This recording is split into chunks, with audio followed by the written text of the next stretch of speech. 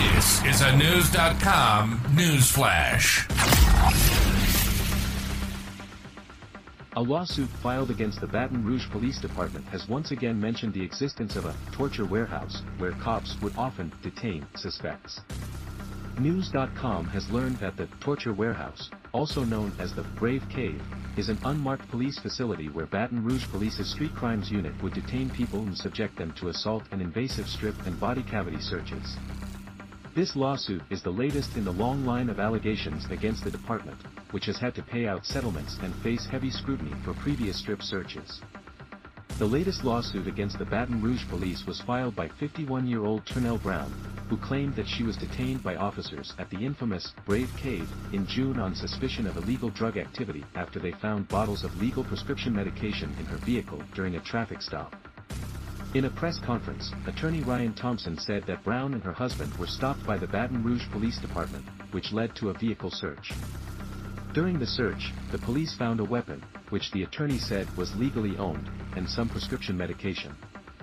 According to attorney Thompson, body-worn camera footage shows that the officer incorrectly told his client, it is illegal to have certain prescriptions with other prescriptions in a bottle, to which Brown said that she could prove she had the prescriptions legally.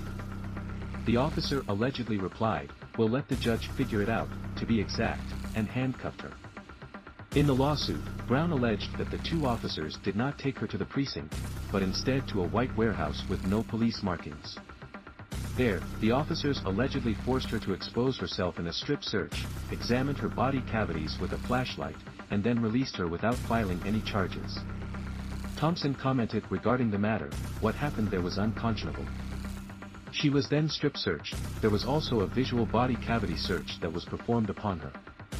It turns out Brown is hardly the first victim of Baton Rouge Police's Brave Cave. Another Baton Rouge resident, Jeremy Lee, represented by Brown's attorneys, also filed a lawsuit against the police department, several officers, the city, and the parish. Lee's lawsuit encouraged others who had been taken to the Brave Cave to come forward, including Brown. Jessica Hawkins, another attorney representing both Lee and Brown, said in a statement to the Washington Post, "Everybody we've spoken to has said that when they were taken to the Brave Cave, they were stripped and searched." Lee alleged that he was assaulted by officers in the torture warehouse after his arrest in January. The lawsuit filed by the 22-year-old was accompanied by body cam images showing Lee tied to a chair inside the warehouse. The lawsuit led to the prompt closure of the facility, along with the disbanding of the street crimes unit. Baton Rouge Mayor-President Sharon Weston Broome said that an investigation into the matter is currently underway at the hands of the FBI, for the Washington Post. "We are committed to addressing these troubling accusations, ensuring that any misconduct is exposed and those responsible are held accountable," Weston Broome said in a statement.